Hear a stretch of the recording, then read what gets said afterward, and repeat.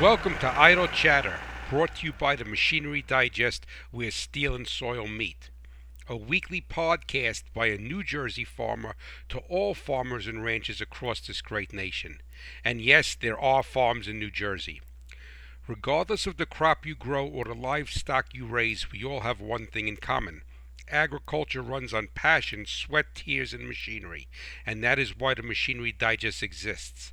A no nonsense, grease under your fingernails educational website. It was created to provide a transfer of knowledge so that you can maintain, service, and most importantly, understand today's complex farm equipment. My name is Ray Bohax and I farm too. It is time now to get under the sheet metal.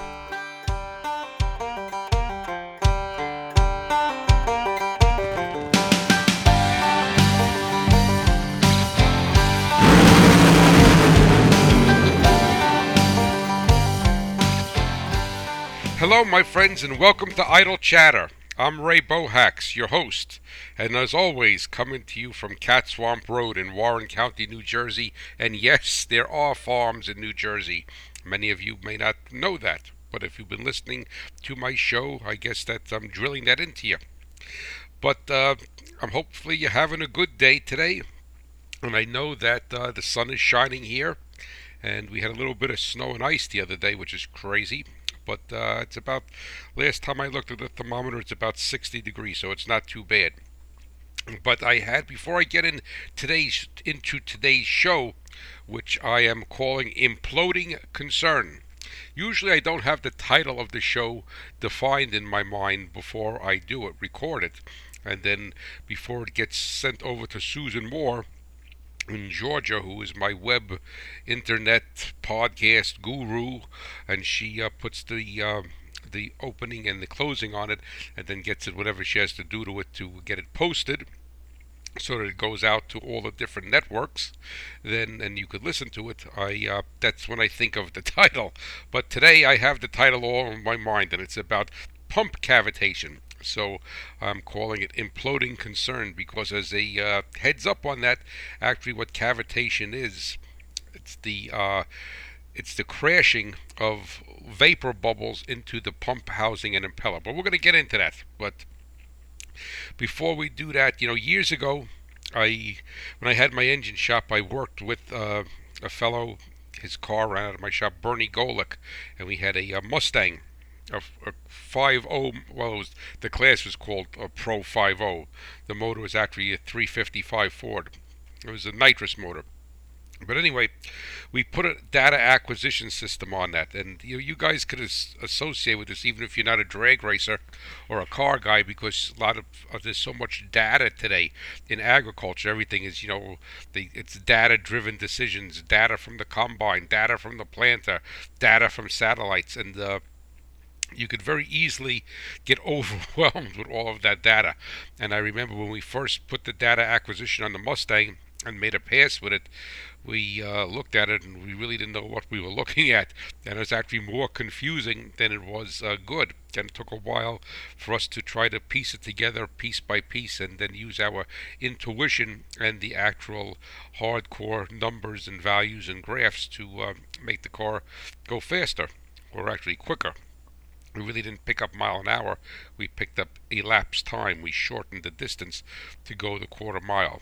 But so that gets to be, data is a double-sided sword. At first, it gets to be overwhelming, and then you have to work your way through it. And once you work your way through it, it becomes a great, great asset in no matter what field you are looking at that information in. But anyway, the reason why I'm telling you that is that this year I decided to do a Haney test along with my complete soil test. I used Midwest Labs for my soil tests. I've used them for a number of years now. So I have good data with their extraction methods. And then I said to myself, I sent the test in, and I usually do, I think it's called their SC3 or 3C or something, their complete soil analysis with recommendations. And I sent that in, and they're supposed to get it on last Monday. And then I called them up Monday, and I said, I was thinking about it over the weekend. I would like to do your Haney test, your soil health analysis also. So they were nice enough to include that. And then yesterday I got that back, and oh boy, it is like looking at the Mustang the first time we put the data acquisition on. And I really have to, I'll give that to my agronomist, which is over at the mill in Maryland. That's my agro liquid dealer where I get my fertility program from. A complete agro liquid fertility program. No dry product is needed. So I sent it over to him to look at. But what I was disturbed with the regular part of the soil test is that I lost organic matter. For 8 years now, I've been building organic matter by doing minimum slash no-till or conservation till and planting cover crops, a five-way mix of cover crops, and not touching the soil and being very anal about that. And every year my organic matter has gone up from around 1.7, 1.9 to high twos. I think the highest it was 2.9.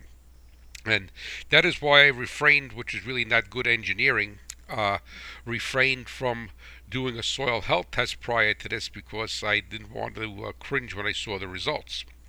And so I figured, I'm at the point now where I really improved the tilt of the soil and the organic matter is going up and my base saturation numbers are in line. So, hey, let's pull the trigger and do a soil health test and use this as the baseline.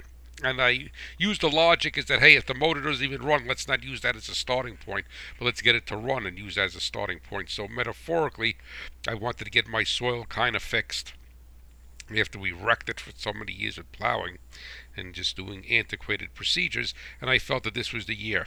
But the Haney test, I really don't understand the data, so I have to study that and learn a little bit more about that.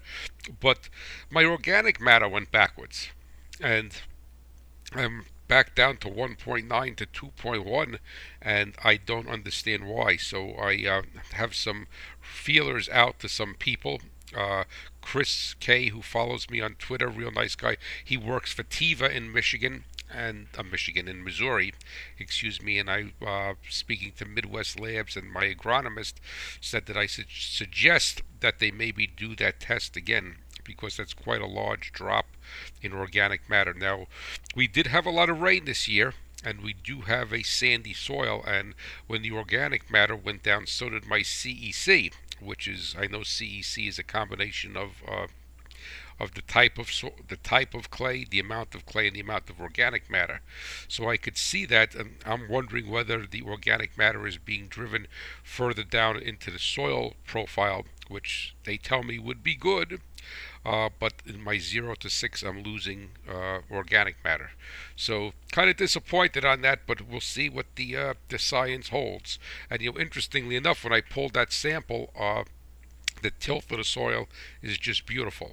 So that really kind of leads us into today's talk about cavitation, because just like my tilt of my soil seems beautiful, and I've been doing everything properly, and now I have a loss in organic matter. Well, you could be doing everything properly and still a hydraulic pump on your farm equipment could be suffering the wrath of cavitation. And cavitation is sure death. So we're going to get into that and talk about that today. Now, as far as the farm is concerned, is that we use the term cavitation both in an engine, cylinder liner cavitation, but they put they call that cylinder liner cavitation erosion, and then there's pump cavitation. Regardless of the type of cavitation, and as I said, today's talk will be on pump cavitation, but regardless of that, all cavitation is based upon the creation of vapor bubbles. And those vapor bubbles are hitting a metal surface and actually starting to eat away at it. It's very hard for you to imagine that a vapor bubble can actually eat away steel and metal, but it does over time. It does not happen overnight, but it does over time. And with a diesel engine, with a cylinder liner in it, it will actually over time put pinholes in the cylinder liner, and then the coolant will mix in with the oil and actually has the ability to mix in with the in the combustion chamber. And as we all know, a fluid cannot compress based upon how much fluid gets in there, and if it's not burned off, then we are bending a connecting rod and oftentimes throwing a rod through the side of the block, which is not good. Big bucks, and that tends to happen at the worst time, right when you're in the middle of planting, God forbid. But that is cavitation, cylinder cavitation, uh, erosion for a cylinder liner. What today's talk is going to be based upon hydraulic pumps, and hydraulic pumps on the farm specifically.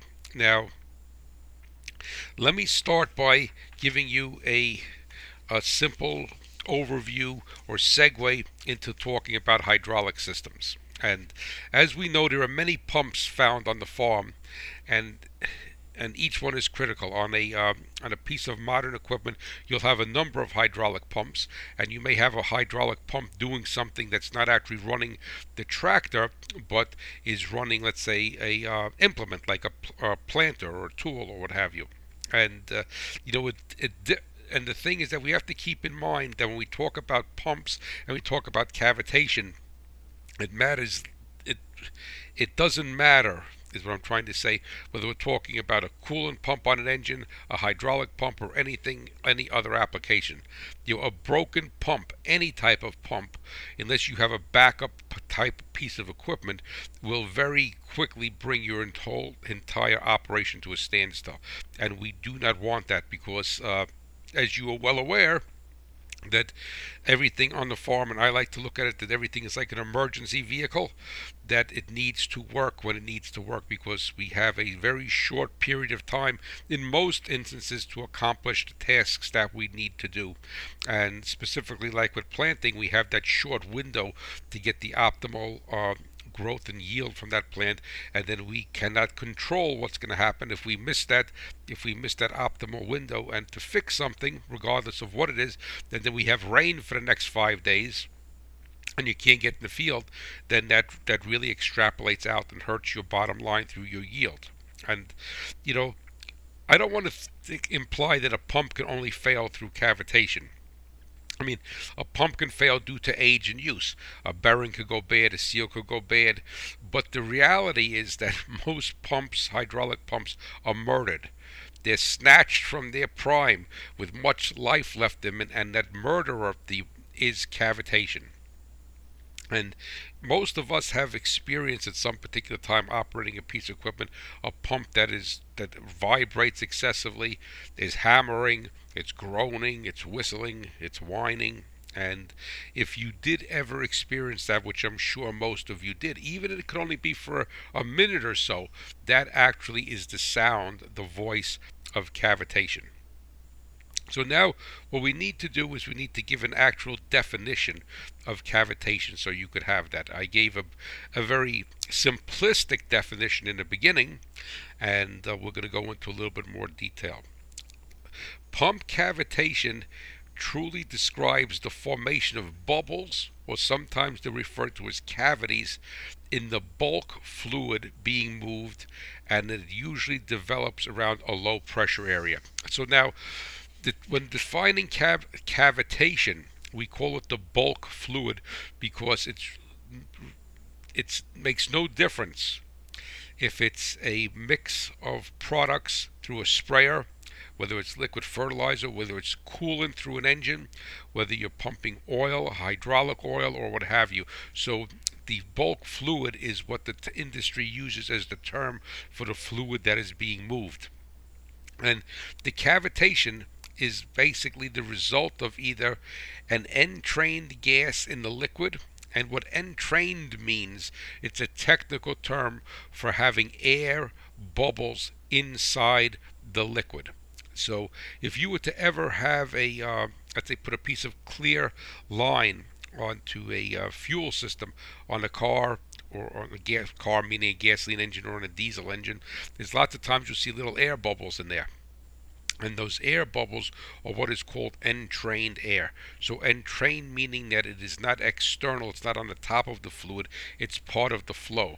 So if you were to actually, if you had an aquarium or had an aquarium as a kid and you had a aeration system for the fish, and the aeration system was usually a combination of a filter and an aerator, and you would see the bubbles coming up from the bottom where the filter was into the air, into the water, is that those would be considered entrained bubbles because they're surrounded by the liquid.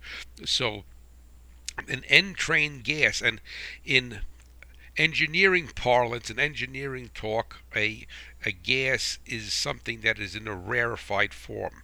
So we use the term gas, saying that it's entrained, but it could be an entrained air pocket, it could be an entrained gas from the boiling of a fluid or what have you. So the term entrained and gas works together in this definition to encompass any bubbles that are found in the bulk fluid.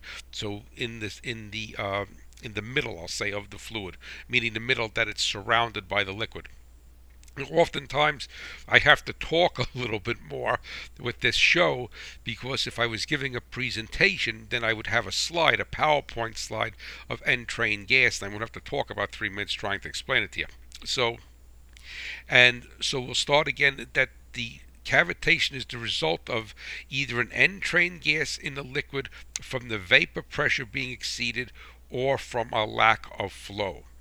So, in essence, cavitation is either caused by the the bulk the bulk fluid either being raised to a point in temperature that it starts to vaporize. That would be the vapor pressure, or from a lack of flow. So the feed and the flow is not constant, so you're actually sucking air from the pipe or the line or the tank or what have you. So that is how cavitation occurs. So it's either through heating of the fluid or sucking of air. Simple way, formal way to look at it. We don't need to overcomplicate it. Now, when the vapor bubbles collapse, and the term that they use is collapse or implode. So exploding means it blows up externally. So if you see you blow up something with a piece of dynamite, it goes outward from the blast. Imploding goes inward. So when the vapor bubbles collapse or implode, believe it or not, they strike at the speed of sound.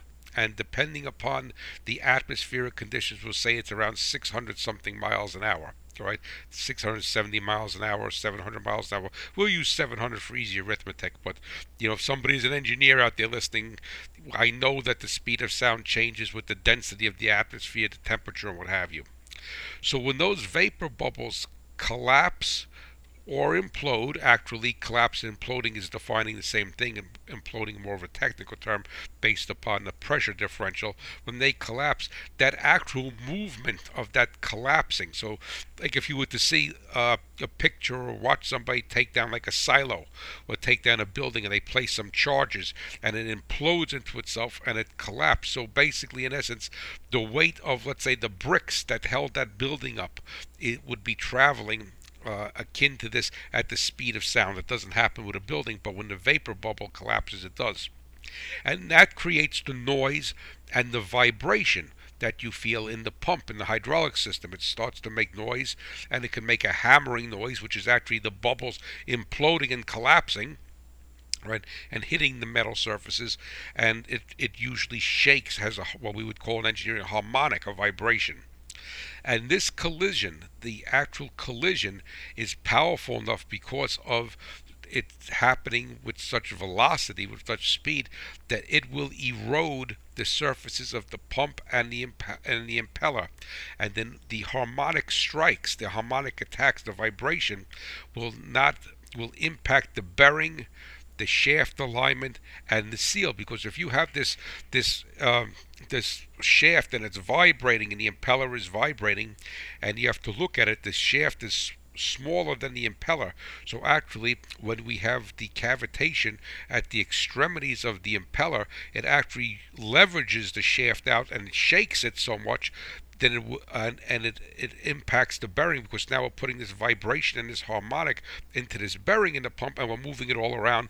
And then also the seal. Most pumps use a lip style seal, and what you're doing is the shaft is moving and everything is shaking, and you're moving away from the rubber or the neoprene lip that rides on that shaft, and then it starts to wear it at an exponential rate. So in essence, during cavitation, a pump is destroying itself.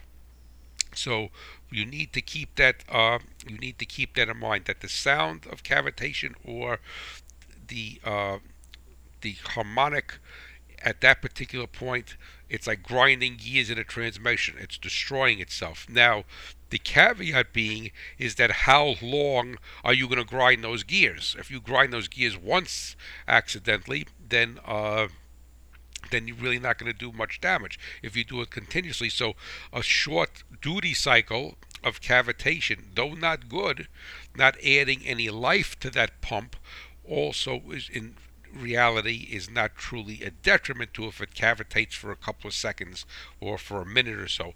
But if this is continual cavitation, you will eat away the pump.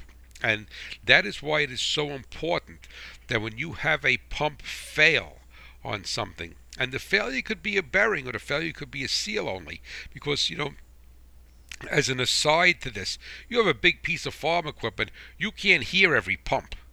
I mean, you're riding in a cab or the tractor or the combine or the sprayer, and even if you don't have the air conditioning on, and you don't have the radio on, or you're not listening, you're not talking to someone, or listening to Idle Chatter podcast, you are well insulated from a lot of the pumps that are running.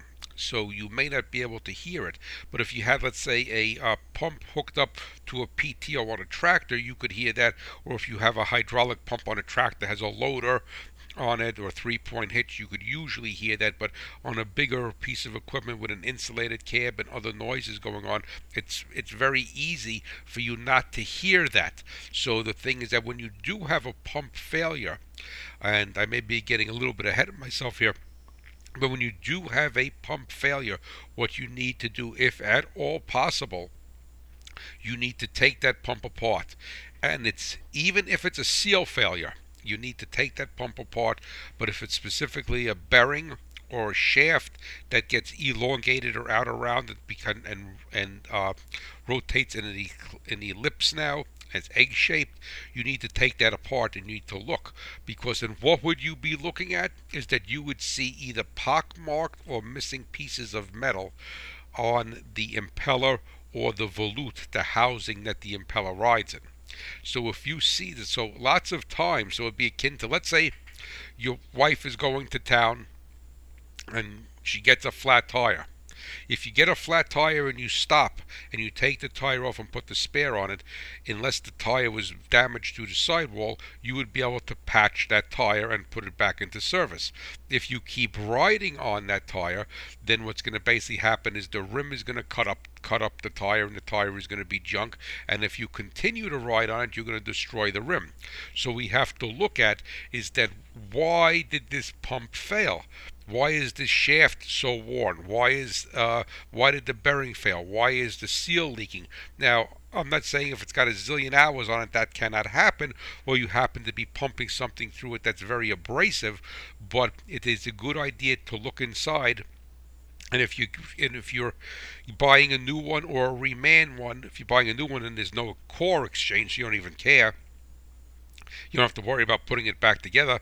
But if you're buying a reman one, you need to use it as a core. You just need to put it back together, put the bolts in, and they'll worry about it. But it's imperative. It would be akin to doing a tissue sample on a that's probably not even a better example, would be doing an autopsy on a person to find out why they died. So we can't just assume that the pump failed or the shaft failed or the bearing or seal failed. Now, depending on the pump design, and there's so many different types of pump designs, but all of this is going to, about cavitation is applicable, and the operating characteristics, the bearing may be the first thing that fails. So that harmonic through that pump and through that shaft may take that bearing out first. And then what happens is that When that occurs, is that it has excessive movement of the shaft, and then a collision often happens with the impeller and the housing. So the harmonic from cavitation is taking out the bearing. The bearing now has a lot of play in it. The shaft is rotating in the ellipse, and the clearance inside between the impeller and the housing for it to move the fluid has to be very tight, and it basically hits the side and inside the housing and busts the impeller and causes all type of damage. So keep in mind that a pump that has failed with a bearing first and then we'll say blew up, grenaded itself, usually caused that because of cavitation, just like the flat tire. The nail caused the flat tire, but by riding on it you tore up the tire came apart, hit the fender, dented the fender, pulled the molding off, and you kept riding and you ruined the rim. So now everything is wrecked, but the original cause of that happening was the nail in the tire. Now, if a system is experiencing minor cavitation, then usually what you'll see is a decreased output or pressure.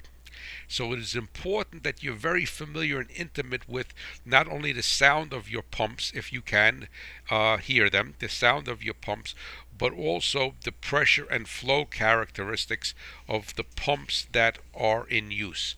And just being familiar with things and knowing how it behaves and knowing how something works and how it sounds is probably one of the best diagnostic tools you could have on the farm.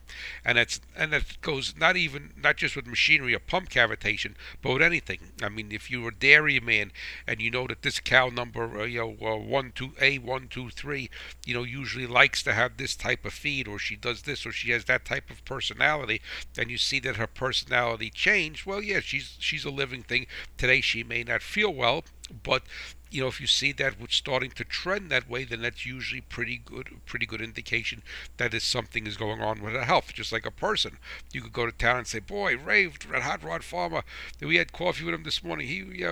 His attitude changed, or he wasn't that friendly today, or what have you." And then usually that is an indication of something happening. And the same thing is with equipment. And the good thing about it is that cavitation that is caught in the early stages will have minimal to no impact on pump life, and because this damage is done over time. So it is imperative for you to be able to try to identify cavitation early on, because it's going to have a minimal amount of impact on that hydraulic system, and that's really what we want. It's the one time we were grinding the gears shifting because we didn't put the clutch in all the way, instead of doing that every day for many, many, many miles or many hours. Alrighty? So we have that, and now I'm going to go into the two types of cavitation. So there is two different types of cavitation, and they're identified by the side of the pump that evokes them. So we have suction side cavitation. And with the suction side cavitation, that occurs when a pump is either under low pressure or excessive vacuum. In essence, the pump is being starved of liquid and is not being fed enough flow. So think of you taking a straw in your mouth, and you being able to suck with your mouth is the pump, the suction side of the pump, and you put the straw into a glass of water and you're sucking it up, and we have a nice, what we call, head from the pump, and you'll be able to suck and pull a lot of water through the capacity of that straw. Whatever the size of the straw is, the capacity, the flow capacity. And now we start to crimp the straw down in the middle. Well, what's going to basically happen is you're going to be having to suck harder to try to get water up through that straw, and eventually, if you close it up enough, you're going to be sucking so hard that you're going to be pulling some water and then a good degree of entrained air mixed in with the water, bubbles into your mouth. So a flow restriction or a lack of flow on the suction side is starving the pump for fluid, and the liquid is not being fed. When that occurs, bubbles will form in the eye at around the eye of the impeller. And with the eye of the impeller is where the shaft connects to the impeller. So right close to that point where the shaft goes through the impeller is called the eye. And as the bubbles start to move over to the discharge region of the pump, because we're still talking about suction side cavitation, that what you'll have is the bubbles will start to move now to the discharge because some fluid is being moved, but not enough. There's entrained air from the restriction. Uh, the fluid condition is altered and the bubbles are compressed into a liquid, causing them to implode against the face of the impeller. So it's basically happening. We're taking these bubbles that have been created from a flow restriction or a lack of fluid coming into the suction side of the pump, or closing off the straws. We're trying to suck the water out of the glass, and then what happens, these bubbles are compressed by the impeller into a liquid, and then they implode. They implode against the face of the impeller. So an impeller that is experiencing suction side cavitation will have pieces of material missing. Now, let me break away here. What we're doing is we're talking about suction side cavitation, and historically, you will see. So if you take this pump apart and to do an autopsy on it, right, that usually you will see the impeller start to have pieces removed from it, material missing or very pockmarked, and that is a textbook indication of suction side cavitation. Now, keep in mind as we go on through the show today, you will see that it's possible to have both suction side and pressure side. But if you have the housing of the pump has no material missing, but the impeller does, that's a very good indicator, a very good bet that you have suction side cavitation being evoked. Now, the opposite of suction side is discharge side. So now discharge cavitation is in essence the mirror opposite of suction side. It's the result of discharge pressure being extremely high. So now we take that straw on suction side, we were sucking in the water from the glass. So now we have the water, and now we suck the water out. And if we close the straw down, we're creating cavitation and having entrained air because we're limiting flow. Now, let's say we have a garden hose, and we have garden hose hooked up to the spigot, and we start to squeeze the garden hose. There's no nozzle on it. Well, what's basically going to happen is we're going to restrict the flow, and the pressure that is on the spigot side, the water feed side of the garden hose, is going to elevate. And if the hose did not have a good structure to it, you would actually start to crimp it, and you'd see the hose start to balloon out because the pressure is higher there. So discharge cavitation is the result of the discharge pressure being exaggerated extremely high, so that it is difficult, almost impossible, for the liquid to vacate the pump. So now what we're doing is we're having like a sewer backed up, right? So now the liquid can't vacate the pump. The pump is pumping. It's mechanically hooked up to the engine. It's being driven at so much RPM. The impeller is spinning at so much RPM, and we can't let the flow out. We can't let the flow out. So what's happening is that the pressure is increasing dramatically there. And then what happens now is that the fluid, whatever it may be, the bulk fluid, then circulates around the impeller. It's churning there. It's churning because it can't get out. Only very little flow is getting out. Just think of like a boiler without a pressure relief valve, right? It just keep boiling, boiling, boiling. I'm using the word boiling because that's exactly what happens. So this churning around the impeller and the housing causes a very high vacuum at the wall and the formation of bubbles. Now keep in mind, as an adjunct to this, that the high vacuum not only creates the the bubbles, because the formation of bubbles, but the formation of bubbles is a result also of that a liquid boils at a lower temperature, and we use the word vapor pressure when it goes from a liquid to a gaseous state, a rarefied form. When you put a pot of water on a stove, is that the vapor pressure of water is around 212 degrees Fahrenheit. So at 212 degrees the water starts to boil, and that is its vapor pressure. All right, so when it's going to start to create, and then actually to true definition of vapor pressure is the amount of pressure that is created from the transition from a liquid to a rarefied form, a gaseous state. But so what's happening is we got this high vacuum area around the impeller of the pump and the housing, and this is creating a vacuum. So this now is going to make the bulk fluid easier to boil, because at atmospheric pressure water boils, and we're using water as an example. Water boils around 212 degrees, depending upon your altitude, F, 212 degrees F. If you put water under 29 inches of vacuum, which is what they basically do when they service an air conditioner system, you take the refrigerant out and you pull a vacuum on the system, because water will boil at around 28, 29 inches of vacuum at around 54 degrees F. So if you were to take a mason jar with water in it, and you put it, and I did this on one of my TV segments for Successful Farming, and I was filmed out at the University of Northwest Ohio, and you put a vacuum pump, put a nipple onto the lid of the mason jar, seal it off, put a vacuum pump on it, put a half a quarter liquid in it, whatever you want. All right, so it does, and put a vacuum pump on it and cause a vacuum. At 54 degrees, that water will boil, 54 degrees F, because there's no pressure on it. So this suction is now lowering the boiling point of the bulk fluid and creating these bubbles.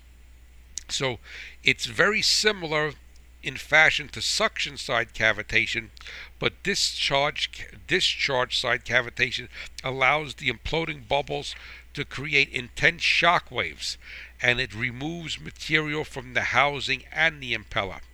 And in extreme discharge cavitation cases, the impeller shaft may even break. So it's very hard for you to believe, but you could have this half-inch, three-quarter-of-an-inch steel shaft, and you could have enough discharge cavitation by having a blocked line or a restriction in the discharge line, and you could cause enough harmonics in there to actually break that shaft and shatter it. So to recap, suction side cavitation is basically going to impact the impeller first, and it's a restriction or a lack of fluid coming in on this in suction side, and it has the entrained bubbles, the entrained gas bubbles in the fluid. Whereas discharge side cavitation is a restriction, a flow restriction on the output of the pump, and what this is causing is the fluid to keep circulating around the impeller and the housing, and a very high vacuum. And at the wall, at the extremities where the impeller meets the housing, and at that particular point these bubbles are formed, and they actually create intense shock waves as they implode, and this shock wave, this hammering of these bubbles is going to actually break the shaft. So let's recap here before we move on. Alrighty? So in essence, what's going to happen if we look at this in a nutshell, a farmer nutshell? We don't need to belabor this, because the physics is not complex, but I explained enough to you for it. All right. What is going to cause cavitation? Cavitation is either going to be caused by a restriction, either it's a inlet restriction or a flow restriction. All right, and then this restriction is also going to let me back up. It's an inlet restriction, a flow restriction, or excessive heating of the bulk fluid, the fluid that is being removed. So the restriction causes heat, the restriction in the inlet causes heat, the restriction in the outlet causes heat. In the inlet, you'd be sucking air and fluid. All right, you create a very high vacuum around the region where the shaft goes to the impeller, and on the output side of the pump, a restriction is going to create a great deal of cavitation and harmonics around the extremity of the area where the impeller rides, or not rides, marries near to the housing of the pump. And now let's say you have no restriction whatsoever, right? Can you still have cavitation? And the answer is yes. And that is just as destructive as a flow restriction, because keep in mind, let's say that you overheat the fluid. That's why a lot of hydraulic systems have coolers on them, because as you raise the temperature of the fluid, you get near at its point where it starts to boil and become a vapor. So if the fluid is excessively heated, it will cause cavitation, but the cavitation will be from the heating of the fluid and the vapor bubbles forming.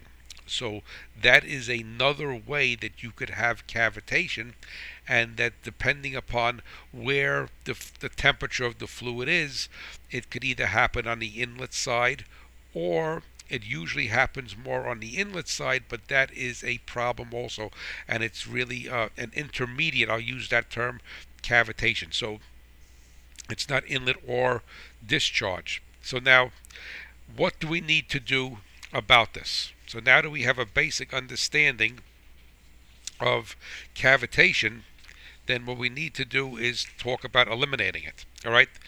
The most common cause of a flow restriction when you're running when you're running a pump at a speed that is out of its operating range. So if you're supposed to arguably run this pump at 540 RPM, let's say it's on a PTO, and you're running it at 700 RPM or 600 RPM, that excessive speed will actually cause cavitation, because you will beat up the fluid and raise its temperature. So now, the flow issue for that could either be on the suction or pressure side, or it could be cumulative effect of both. So if you overspeed the pump, you could have a cavitation caused on the suction side, where it's not being able to work efficiently and suck, and it starts to bring in entrained air, bubbles. It starts to boil and make bubbles, like pouring soda into a glass. All right, that has nothing to do with temperature, but bubbles. Or it could be because of a restriction and on the outlet side and the overspeed of the pump. You put that together, and it's often a cumulative effect. It's not you oversped the pump and you have a restriction. All right, so it is imperative that you have proper and timely maintenance of all the filters and screens. And this really goes, it sounds so simplistic, like change the oil in the car and change the filter and the engine will run forever. I mean, so many guys are not good with changing hydraulic filters. And by not changing hydraulic filters, that and you could have a filter on both the inlet and outlet side of the pump, depending what it is. And you're creating the propensity for cavitation. So now, a sprayer, let's say a field sprayer, or other applications that have old or weathered rubber hoses, they can be experiencing a slight collapse on the inside of that hose. You may not see it, the inside of that hose, and thus that's limiting the suction side and creating suction side cavitation. So the hose looks good. That's why you need to feel these hoses. The hose looks good, but the inside lining of the hose is actually collapsing and creating a restriction, and that could be on the suction side or the flow side, but predominantly a collapsing of the inlet, collapsing of the inner part of the hoses, usually because it's sucking, is more prominent on the suction side, because the discharge pressure will actually push against the wall of the hose and kind of keep those walls intact. Right now, the plumbing design, the way the plumbing is run on the piece of equipment, and it's probably is more for a sprayer or an irrigation system or something that's not designed in the factory, but the routing of the hoses and the pipe diameter and the amount of turns and the sharpness of those turns, whether it's a 45 or a 90, when you're doing anything like that, you learn that it's better off to use two 45-degree turns instead of one 90-degree turn, because whenever you have a fluid, ask a fluid or a gas, meaning a rarefied form, not gasoline, to make a turn, you have a flow restriction, and that could create a a potential suction or discharge cavitation. Let's say you reran to your sprayer, you reran the hoses from the suction side or from the discharge side or both, and this was not an efficient flow path. Is that you have the possibility of to start to create cavitation, even if it's minor cavitation, all right, because of the routing of the plumbing. Well, sometimes some guys may have upgraded to a larger pump, and now the factory piping cannot support it. So if you upgrade to a larger pump, and specifically on the discharge side, is that you may not be getting the full flow out of that pump, and then you're starting to cause discharge side cavitation because you're trying to put a fire hose, a fire engine pump that could pump 1,000 gallons a minute, let's say, to be ridiculous, and you're trying to put it through a 5/8 hose. Well, what's going to happen? You're going to have that pressure, that head is going to start to build up very quickly because you can't have enough flow, and you're going to have discharge side cavitation. Or, to be ridiculous, you put a 4-inch pipe on to the inlet side, and it's designed to have a 1-inch pipe, and it can't create enough depression, which is the low pressure region, to suck the fluid, the bulk fluid, into the pump, and you will have inlet side cavitation. So in an instance like that, you would actually have both. You get just enough fluid to get it, that you suck it in, and you could get enough fluid to have a discharge and then build pressure because of the output of the pump. So, but as I said in the beginning, if the pump fails, you need to take it apart and you need to determine what's going on. And if you just see that if there's, and it's very easy to detect because it is, you'll see metal and everything missing. And it'll be lots of times you'll see like the casting specifically of the housing will be pockmarked, and it'll look like a poor casting, like a porous type of casting, and that is the sound, and that is cavitation. Now keep in mind also that with an engine, a water pump, you could cavitate a water pump. If you raise the engine RPM too high when the thermostat is closed and it's only sucking through the bypass system, is that you will cavitate the water pump on an engine, the coolant pump. But keep in mind that if you have an engine that continually eats water pumps and starts to leak, that there's probably a very good idea that your thermostat, you're raising the RPM way too high and for too long, or the thermostat is slow in opening, or the bypass hose is collapsing and not allowing enough flow when you're cavitating the pump. So that's basically what we could do. The thing about cavitation is that, as I said in the beginning of today's show, is that just like with cancer, early detection is the key. So now I'm going to break away from it as I start to close here. And one of the greatest things for you to do with all of your hydraulic systems is to get into the habit of doing two different things. Number one, taking fluid samples and sending them to a laboratory. I'm a big one on fluid testing. It's akin, I started this show today about soil testing and doing a Haney test and organic matter. You know, if I just grabbed the soil in my hand, I'd be proud as a peacock and go, man, I really improved the tilt of this soil. Well, I'm really a good farmer. You know, I went away from tillage and I'm doing this and I'm doing that and what have you. But the fact of the matter is, yes, that's valid, but we need to attach numbers to it. And what's great about a hydraulic fluid test is that if you're starting to see some cavitation, then you will be able to see that usually in elemental metals in that test. And the same thing goes for a coolant test on a diesel engine. If you're starting to see cavitation, cylinder liner cavitation erosion, you're going to start to see elemental metals in that coolant. But since we're talking about hydraulics, you're going to see elemental metals in there and some other materials.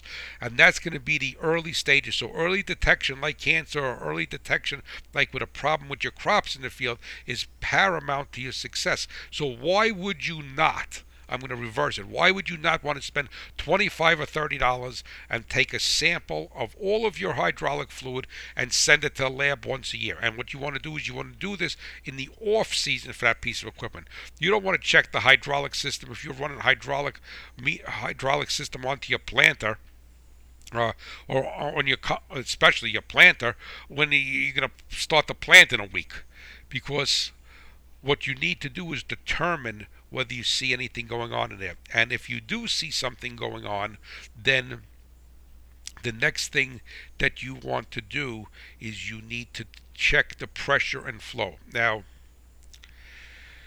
the most farm shops do not have test equipment to check pressure and flow and temperature of a hydraulic system.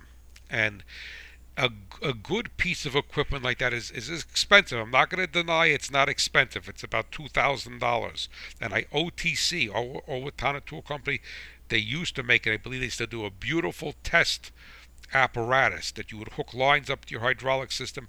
Depending upon if it's got fittings, you could hook into there, and you'd be able to check the temperature of the fluid, the pressure of the fluid, and the flow rate of the fluid in gallons per hour or liters, whatever your standard is that you're using if you're overseas and using liters per minute. Now, a hydraulic system that is going to start to cavitate or is cavitating, right, will usually, as I said, torque you, but you also see a fluctuation in the pressure. Now, on most hydraulic systems, you don't have a convenient way to monitor the pressure. On a sprayer, you do, because you're looking at the sprayer. It says, okay, I want 45 pounds of pressure with these nozzles to put 20 gallons per acre down. And if you start and you see the needle shaking like anything, or moving like that, that's a pretty good indication that that pump is experiencing some cavitation. But on the hydraulic drive motors, or what have you, on a combine tractor, internal hydraulics, you really don't have, for all intents and purposes, some pieces of equipment may reveal hydraulic pressure on the dashboard, but I do not know of any. And so, but the fact of the matter is, it's imperative that you do the fluid test, and then you also need to check the pressures, the flow, and the temperature. Because keep in mind is that if what I said earlier on in the show, is that the temperature of the fluid is going to determine when it turns to, the temperature of the fluid is going to determine when the bubbles form. So if you start to see the temperature elevate beyond what it normally does, that's usually a good indication that some sort of cavitation is occurring. And then if you don't have the proper flow and operating pressure and flow at operating pressure, then that is the fertile ground for cavitation to occur. Now, this is my own personal business, own personal opinion, and you'll have a guy in the farm, and I'm not politically correct, so I'll just hit you right between the eyes, right? The guy spends $80,000 for a pickup truck, right? And then he cries like hell and doesn't want to buy a $2,000 flow meter system, as I spoke about, to read hydraulic flow, pressure, and temperature on all of his equipment, not just dedicated to one, but he'll spend $80,000 on a pickup truck. And he doesn't buy the equipment he truly needs to keep his operation going. I would personally rather spend $40,000 for a pickup truck, because I don't want to spend any money like that for a pickup truck, but the reality is you have to, because that $40,000 pickup truck is not going to carry any less of a load than the $80,000 one, and it gives me $40,000 more to put into my farm operation, be it for proper equipment, for better maintenance, for anything else than that differential of the plus $40,000 extra for that pickup truck. And so when you say, well, man, crop prices aren't that good, and this is that good, and the weather's not that good, and blah, blah, blah, blah, blah, and everything, I'm not arguing with you. I agree.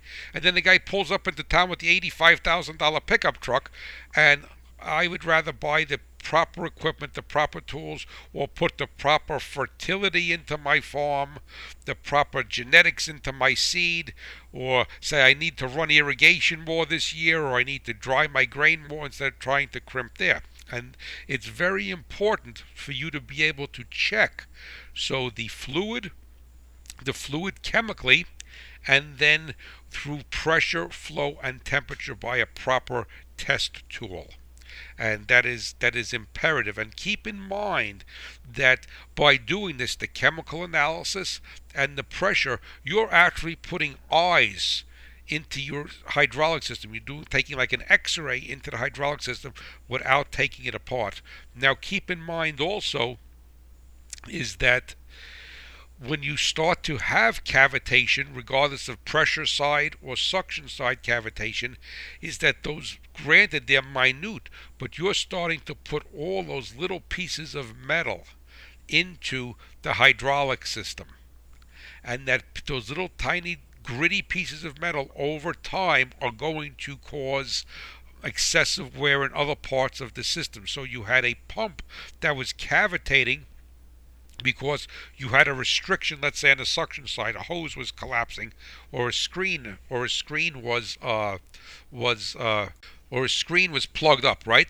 So now you're riding, you're happy as a lark, you're running your planter, spraying, whatever you want to do, and now you're putting all of this little metal into this system, and this abrasiveness, and it's whatever is in that system is taking. So if you have a hydraulic pump and you're running a hydraulic motor, someplace to a wheel drive motor, now you're causing excessive wear in that motor because you're putting all this metal to it. Not good. Alrighty? Early detection is the best thing, is the best medicine. And the other thing to keep in mind is that if the fluid has a lot of moisture in it, or is a poor grade fluid and not a fluid that manufacturer requires. Remember, there are no true industry standards for hydraulic fluid, tractor fluid, and that's why it's so imperative for you to use the fluid that the manufacturer says, and not buy that cheap 5-gallon bucket of fluid that's universal, all right, because it doesn't have the additive package in it for that particular hydraulic system. So remember, heat and a flow restriction either on the suction side or the output side, the discharge side, is what causes cavitation. And if you catch it ahead of time, you will have a hydraulic system that will outlast the rest of the machine, other than the hoses degrading. Alrighty, so now we're going to go to, that I yelled at you, we're going to go to the special delivery segment. And special delivery is where we get letters from people into the website or the show here, the podcast, Idle Chatter, and is proudly brought to you by Firestone Ag. And as you all know, that Harvey Firestone, he was a fourth-generation farmer from Columbiana, Ohio, outside of Youngstown. And Harvey, he was in the tire business, but his love, his passion, his heart was with farms. And he dreamt about putting the farmer on pneumatic tires, on rubber tires. And that same mindset of advancement and improvement to help agriculture and to make the farmer not only more productive, to make his life easier, still lives on today in Firestone Ag. And you could see it very, very clearly in their 23-degree tread bar design, industry standard 23-degree tread bar, and their advanced AD2 technology, IF and VF tires, and now their replacement tracks. So the Firestone of tracks. So the soil is the lifeblood of your farm. Trust it only to Firestone. Now we have a letter today from a gentleman, Elias, in Montana, and he has a 1994 Case 9370 with an N14 Cummins, and he says it runs and starts great, but at about 75 hours of usage, it starts to 75 hours on the oil, I should say, it starts to use a gallon in 12 hours, and it seems that the blow-by increases. And he wanted to know my thoughts on it. Basically, in essence, I did speak to Elias the other day before I did this show, so I got a little bit more information, and I asked him, what I think is happening is I think he has one or two leaky, or maybe 6 leaky injectors in that N14 Cummins, because he says when he grows wheat up in Montana, and he pulls a big air seeder. And I asked him whether he saw a haze from the exhaust, and he says yes, he sees a slight black haze from the exhaust. And when the tractor is working, so it's not bad, but you could see just a little bit if you squint and concentrate for it. And I really think it's that he's putting fuel in the engine oil, the crankcase oil, and that's why it's taking him about 75 hours to get to that point where he actually starts to degrade the oil to such an extent that it's ends up burning it and going past the rings, and his blow by and everything increases. So what I told him to do is that. So I'm sharing this with you after the fact, and I'll give you an update when I get more information. He does have fresh oil in it. It's they're going to be going out in the field. They're going to start the plant, and he's going to keep records. He's going to check the oil every day, and then in about 75 hours or so, 65 hours, whenever it happens, he starts to use more oil.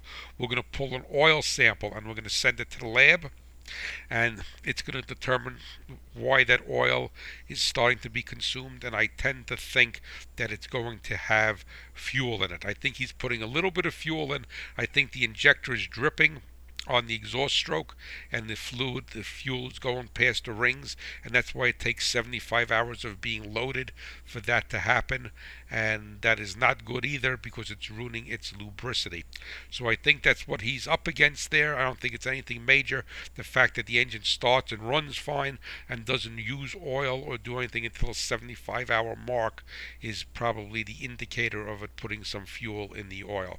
And I will let you know as I get more information, as Elias in Montana is putting in 5,000 acres of wheat, so that old N14 Cummins is going to be working, pulling that air seeder. And I think he basically just needs to either run a good amount of injector cleaner through it, or I would probably pull the nozzles out and send them to a pump shop and have them go through it and clean them and set the pop-off pressures on them.